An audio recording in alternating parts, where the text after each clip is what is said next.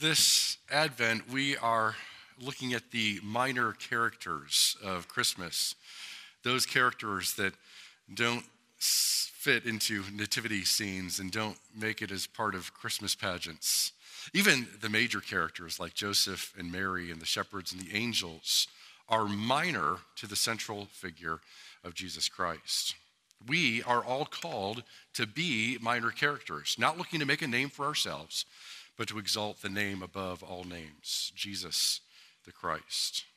But that doesn't mean we don't acknowledge or give thanks for the minor characters in Scripture as well as the minor characters in our world. Dr. Robert Charles Sproul, better known as R.C. Sproul, was one of those minor characters who had a major influence on so many of us by continually pointing us to Jesus Christ. Dr. Sproul entered into glory on Thursday and have this morning several quotes throughout this sermon as he continues to teach. A native of Pittsburgh, many of us, not just in this area, but and not even in this country, but around the world, are so thankful for his rich biblical teaching in books, videos, radio messages, and conferences. When I tell people that I went to Reformed Theological Seminary in Orlando, almost always the next question that I'm asked is, did you have R.C. Sproul as one of your professors? And the answer is yes. I was very privileged to have R.C. as one of my professors, not only in classes, but he also would occasionally lead brown bag lunch sessions where you could come and students could ask any question that they wanted, and we just sort of sit under his feet and let him teach. And since I also worked part-time in the administrative office, I had several opportunities to interact with him in various social settings.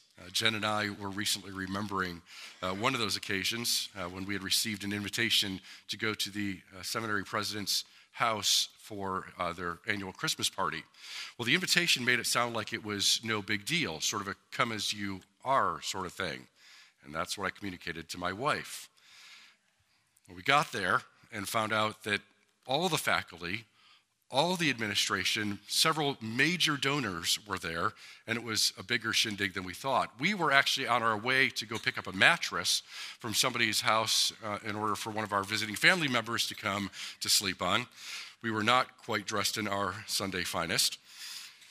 We felt like very minor characters surrounded by some pretty amazing people, but they treated us so well. In fact, throughout our seminary years, we were endlessly surrounded by many of the best Bible teachers in the world, and they never made students feel like lesser thans. In fact, they honored the students and continually encouraged us to go out into our calling and to preach the Word of God. As R.C. put it, you are required to believe, to preach, and to teach what the Bible says is true, not what you want the Bible to say is true. And so it is my great privilege this morning to preach on Luke 2, verses 21 through 35, and one of the most interesting minor characters of Christmas, Simeon. Before we read the word, let's go before the author in prayer. Let's pray. Our God, you are indeed the God of revelation who has spoken throughout time to speak of those redemptive works that you have accomplished in this world. The fullness of that revelation is now so accessible to us. We have the whole Bible right here. We can hold open in our laps, open it in our apps, and to take it with us everywhere. We pray then that your Holy Spirit would now bear witness, that we would be able to take this word with us everywhere that we go. And so we pray for the preacher, knowing that he is not worthy, but by your grace he is able. And so it is through Jesus Christ that we pray. Amen. I do encourage you to open up to Luke chapter 2 and beginning at verse 21 and going through verse 35 and listen to God's perfect word. On the 8th day, when it was time to circumcise him, he was named Jesus, the name the angel had given him before he had been conceived. When the time of their purification, according to the law of Moses, had been completed, Joseph and Mary took him to Jerusalem to present him to the Lord. As it is written in the law of the Lord, every firstborn male is to be consecrated to the Lord, and to offer a sacrifice in keeping with what is said in the law of the Lord, a pair of doves or 2 young pigeons. Now there was a man in Jerusalem called Simeon. He was righteous and devout. He was waiting for the consolation of Israel, and the Holy Spirit was upon him. It had been revealed to him by the Holy Spirit that he would not die before he had seen the Lord's Christ. Moved by the Spirit, he went into the temple courts. When the parents brought in the child Jesus to do for him what the custom of the law required, Simeon took him in his arms and praised God, saying, "Sovereign Lord, as you have promised, you now dismiss your servant in peace. For my eyes have seen your salvation, which you have prepared in the sight of all people, a light for revelation to the Gentiles and for glory to your people Israel." The child's father and mother marveled at what was said about him. Then Simeon blessed them and said to Mary, his mother, "This child is destined to cause the falling and rising of many in Israel, and to be a sign that will be spoken against, so that the thoughts of many hearts will be revealed, and a sword will pierce your own soul too." From this account, I would have you see Simeon's story and Simeon's song. We first hear Simeon's story in the context of Joseph and Mary presenting Jesus in obedience to the Old Testament law. Verse 21 tells us, on the 8th day, when it was time to circumcise him, he was named Jesus, the name the angel had given him before he had been conceived. And last week we talked about that ceremony of circumcision by which a child was given that covenant sign, indicating that he was a part of the covenant community of Israel. This corresponds to the New Testament sign of baptism, indicating that children are a part of the new covenant community of the Church of Jesus Christ. And so we also saw last week that John the Baptist was presented in this way, given this covenant sign. And so it turns out John the Baptist is a Presbyterian, receiving that covenant sign as an infant. Jesus likewise presented on the 8th day of his life with the service of circumcision and the naming of the child. I remember when I was growing up in my church and I would be a part of those baptism services and watch it happen, and the pastor would ask the parents, "What is this child's Christian name?" And I always thought that was strange. Does the pastor not remember the child's name? Did he forget already? The kid's just like 3 months old. We all know his name anyway. Well, it was later that I realized that having the parents say the child's Christian name was a way of connecting the service of baptism to that service of circumcision, where the child is presented and his name is publicly announced. But something else to notice here in this naming that very much applies to us. He was named Jesus, the name the angel had given him, before he had been conceived. Each of us has been given a name. It's a name that our parents picked out for us, but it was a name that God had planned for us before we were ever conceived. Psalm 139 says, "All the days ordained for me were written in your book before one of them came to be." Ephesians 1, "For he chose us in him before the creation of the world to be holy and blameless in his sight. In love, he predestined us to be adopted as his sons through Jesus Christ in accordance with his pleasure and will." And 2 Timothy 1 says that God has saved us, called us to a holy life, not because of anything we have done, but because of his own purpose and grace given us in Christ Jesus before the beginning of time. God chose a name for each of us, not only before we were conceived, but before the beginning of time. More importantly, God chose to love us, to save us from our sins, to adopt us as one of his children before the beginning of time. Before there was dirt, God knew our name and loved us so that we would come to know his name. There is then a second presentation that happens in verse 22. We read that when the time of their purification according to the law of Moses had been completed, Joseph and Mary took him to Jerusalem to present him to the Lord. It's another one of those places where one verse and the next verse happen not immediately after each other, but there's a time period. As we read earlier in the service from Leviticus 12, that purification time is 40 days. And so verse 21 happens in Bethlehem on the 8th day of Jesus' life. And then verses 22 to 24 happen in Jerusalem on the 40th day of his life. And from Leviticus 12, we saw that an offering would be made of a lamb, unless the family was poor, in which case they could offer 2 pigeons. In offering pigeons, we recognize that Jesus was indeed born into a poor family, a further reminder of the humility of the incarnation of Jesus, born into a lowly earthly position, the King of Kings, born in such low position. And these offerings were recognition that we are born in sin, inherited from Adam. One commentator says this: the sacrifices symbolize that the sacrificer deserved death, but the sacrificial animal is loaded with the guilt and death penalty, and for the sake of the sacrifice enters upon the death to set him free from the guilt of his death.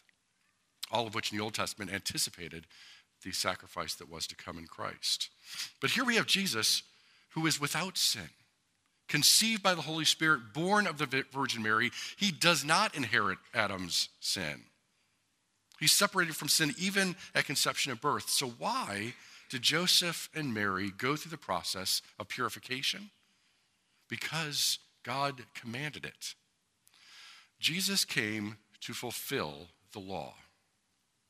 Another commentator says this: God laid his rightful claim to the life of every firstborn son in Israel, yet parents were still allowed to raise their own children.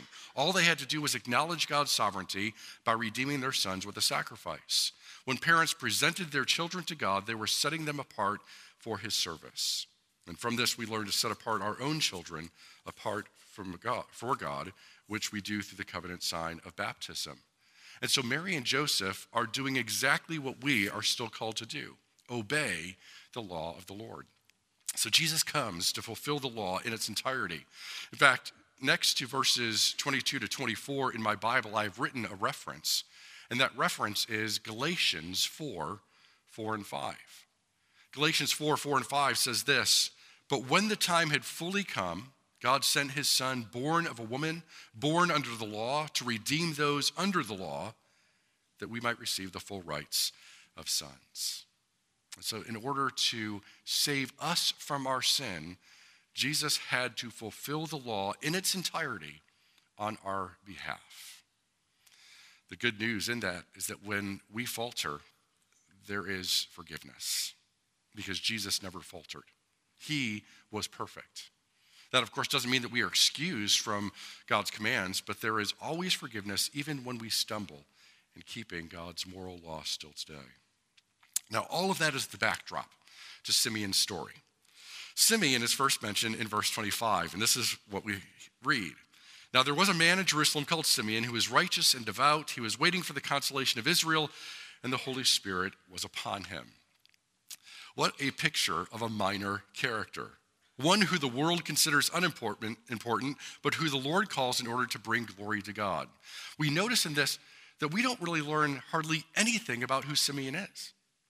None of the stuff that we would consider important. We don't know what Simeon's occupation was. No indication given. But often when we meet one another, we talk about what our calling is, what it is we do for a living. We don't know where Simeon lived. We aren't told anything about his relatives. We don't know if he was well regarded or not. We don't know what his house looked like. We don't know whether he was wealthy or poor. All that we are told is that he is righteous and devout. Oh, that would be said of God's people today, that we are righteous and devout. I wonder, though, if perhaps what we really wish was true of us is that last phrase, that the Holy Spirit was upon him. I think many of us have wished that the Holy Spirit would be upon us and give us special revelation, that we might have perhaps a prophetic word. Of course, most of the prophets were persecuted and killed, so sometimes we rethink that idea. And the special revelations that were received were not about personal things. We often want God to give us special revelation about personal things. God, what am I supposed to do with my life? Who am I supposed to marry? What path should I follow in order to have the most happiness in my life? God gave special revelation about what he was doing And in this case, God is sending the consolation of Israel. Verse 26 says it like this, that it had been revealed to Simeon by the Holy Spirit that he would not die before he had seen the Lord's Christ. It actually literally says, kind of a play on words, it had been revealed to him by the Holy Spirit that he would not see death before he would see the Christ of the Lord. And so for those wishing they could receive special revelation and prophetic announcements, I have some good news. We have received the fullness of prophecy. We have the fullness of God's revealed word. Is it any wonder that Dr. Sproul said, I'll retire when they pry my cold, dead fingers off of my Bible? We have here in the Old and New Testament, Holy Scripture, the very Word of God, the fullness of his revelation. And so R.C. said, people in awe never complain that church is boring. The Holy Spirit bearing witness right now to the holy word of the holy God. Simeon's story becomes our story. Simeon, moved by the Holy Spirit, goes to the temple courts. And how many days had he gone previously? But he goes in, and the Spirit leads him to this young couple. And lo and behold, there he is, the Messiah, the Christ, the Lord's anointed, being brought into the temple courts. And he's able to take up this Christ into his arms. We are moved by the Spirit, not just to go into the temple courts, but to become a temple where the Holy Spirit himself takes up residence within our very hearts.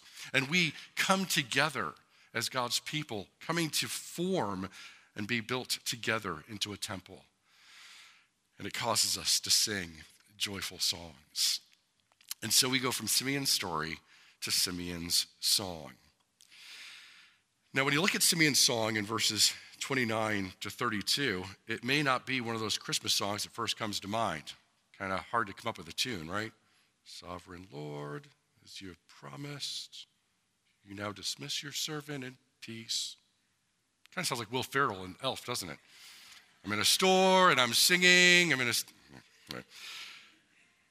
This is called Simeon's song as one of the prophetic Christmas songs that we get in Luke. Mary's song, the Magnificat. Zechariah's song, the Benedictus. And here it is Simeon's song, Nunc Dimittis, the first two words in Latin that is translated, now dismiss. Sovereign Lord, now dismiss your servant in peace. Those words have often been misunderstood. Simeon is not saying that he wishes he would die. It's saying that he knew, according to God's word, that he would not die until he had seen the Christ. It's not like Simeon is saying, I could die happy if I could only see the Christ. Simeon is merely noting that God's word has been fulfilled, and he is filled with peace and joy because of it. So it is that we should be filled with peace and joy, for we are no longer waiting to see the Christ. We already see him and receive him in the glorious power of the Holy Spirit. Have you noticed how many Presbyterians leave Presbyterian churches and go on to attend more charismatic churches? You know why? It's because they long for a peace and joy that is sometimes missing, if we can be honest, among Presbyterians. In our doctrinal seriousness, we often neglect the Spirit-filled joy that we ought to have. Jesus came to set us free.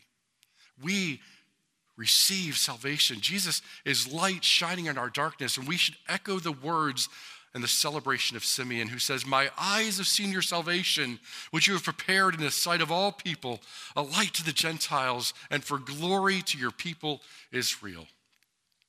Simeon, looking into the very face of salvation. For it turns out that salvation is not a thing, but a person, the person of Jesus Christ. In fact, that's what the name Jesus means. The name being announced at this purification service. Jesus means the Lord saves. And Simeon sees salvation as he sees the Jesus child. By the Spirit, we gaze into the face of Jesus. And with Simeon, we see salvation.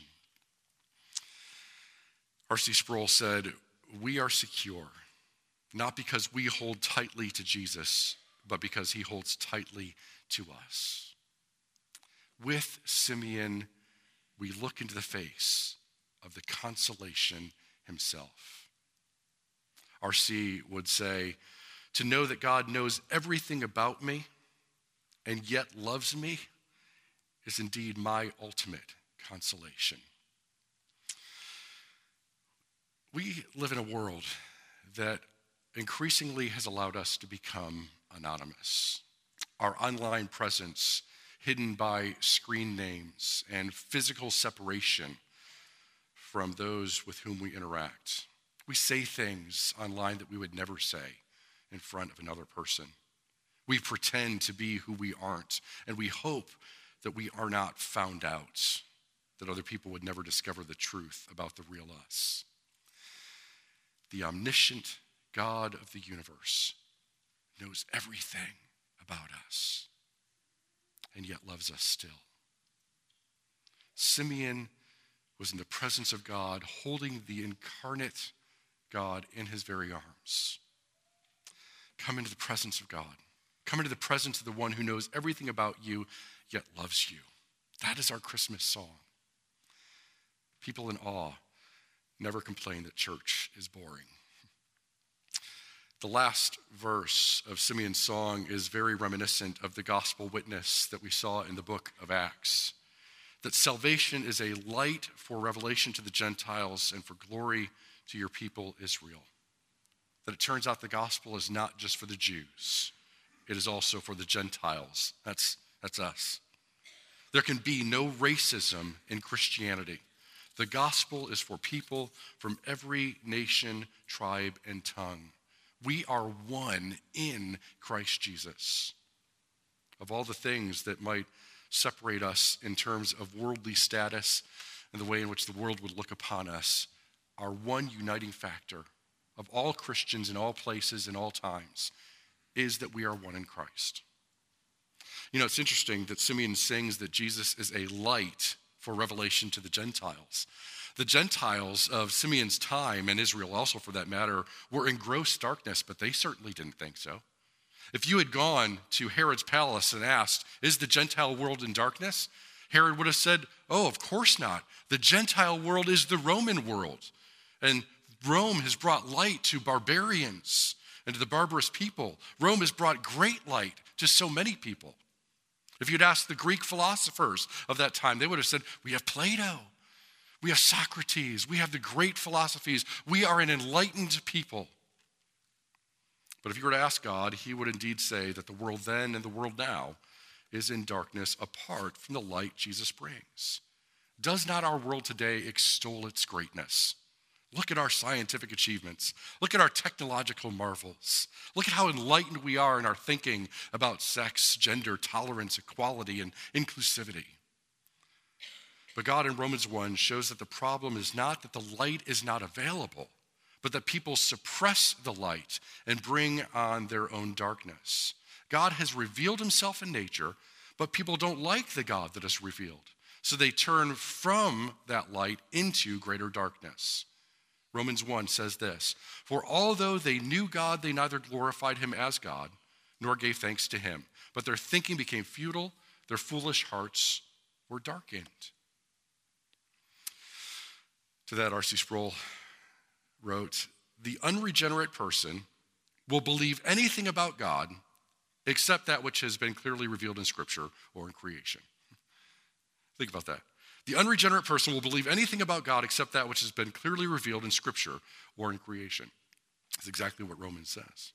And Romans goes on to show how the rejection of God results in immorality of all forms. And we certainly see that still in our world and in our own country today. Contemporary Christmas time in our land has grown increasingly secular. People want the good feelings of Christmas, but to eliminate Christ is darkness. Jesus is the light. Increasingly, the Christmas songs that are sung have nothing to do with Jesus. Jesus is the light to those who do not even know they are in darkness. Do you know the places of darkness in your own life? And how are you ministering the light into the dark places that exist in our world? How are you bringing light and joy and salvation that is offered to us in Christ? We do that remembering, again, R.C. Sproul said, God has entrusted to us the ministry of the word, not its results. There is great encouragement in that. God has entrusted to us the ministry of the word, not its results. We cannot manufacture the results, but we can minister the word. And so Simeon concludes with a message to Mary in verses 34 and 35. He says, this child is destined to cause the rising and falling of many in Israel, to be a sign that will be spoken against, so that the thoughts of many hearts will be revealed. A sword will pierce your own soul too. And in the margin of my Bible, next to those verses, I have written the reference 1 Corinthians 1, 22 to 24.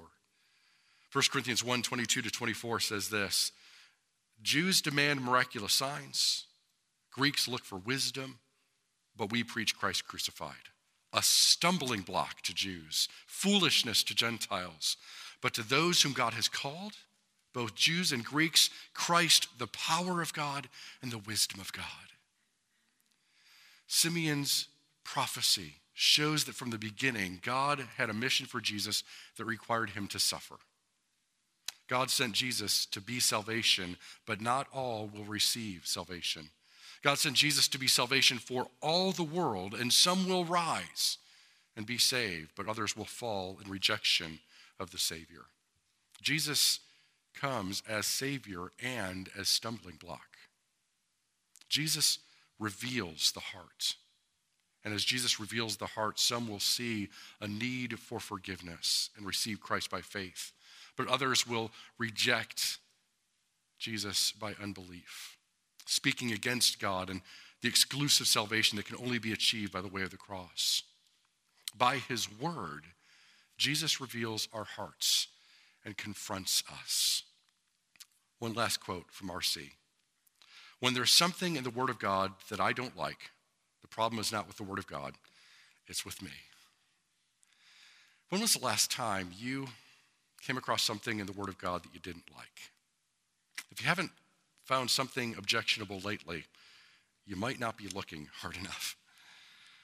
The light of Christ continually shines into the darkness. What glorious salvation is available in this light. Christ does not just shine for a moment and then disappear. His saving light continually shines to sanctify, to set us free, to bring salvation to the fullness of our life. And he shines through us into ministry to others. And so it is said that we should be like a picture frame in which the Lord Jesus Christ is displayed. And God is not concerned whether we are a gold frame, valuable in the world's eyes, or a simple wood frame like Simeon. God is only interested that we be an empty frame, so that when people look at us, they see the Lord, who is the truth that sets us free. Amen.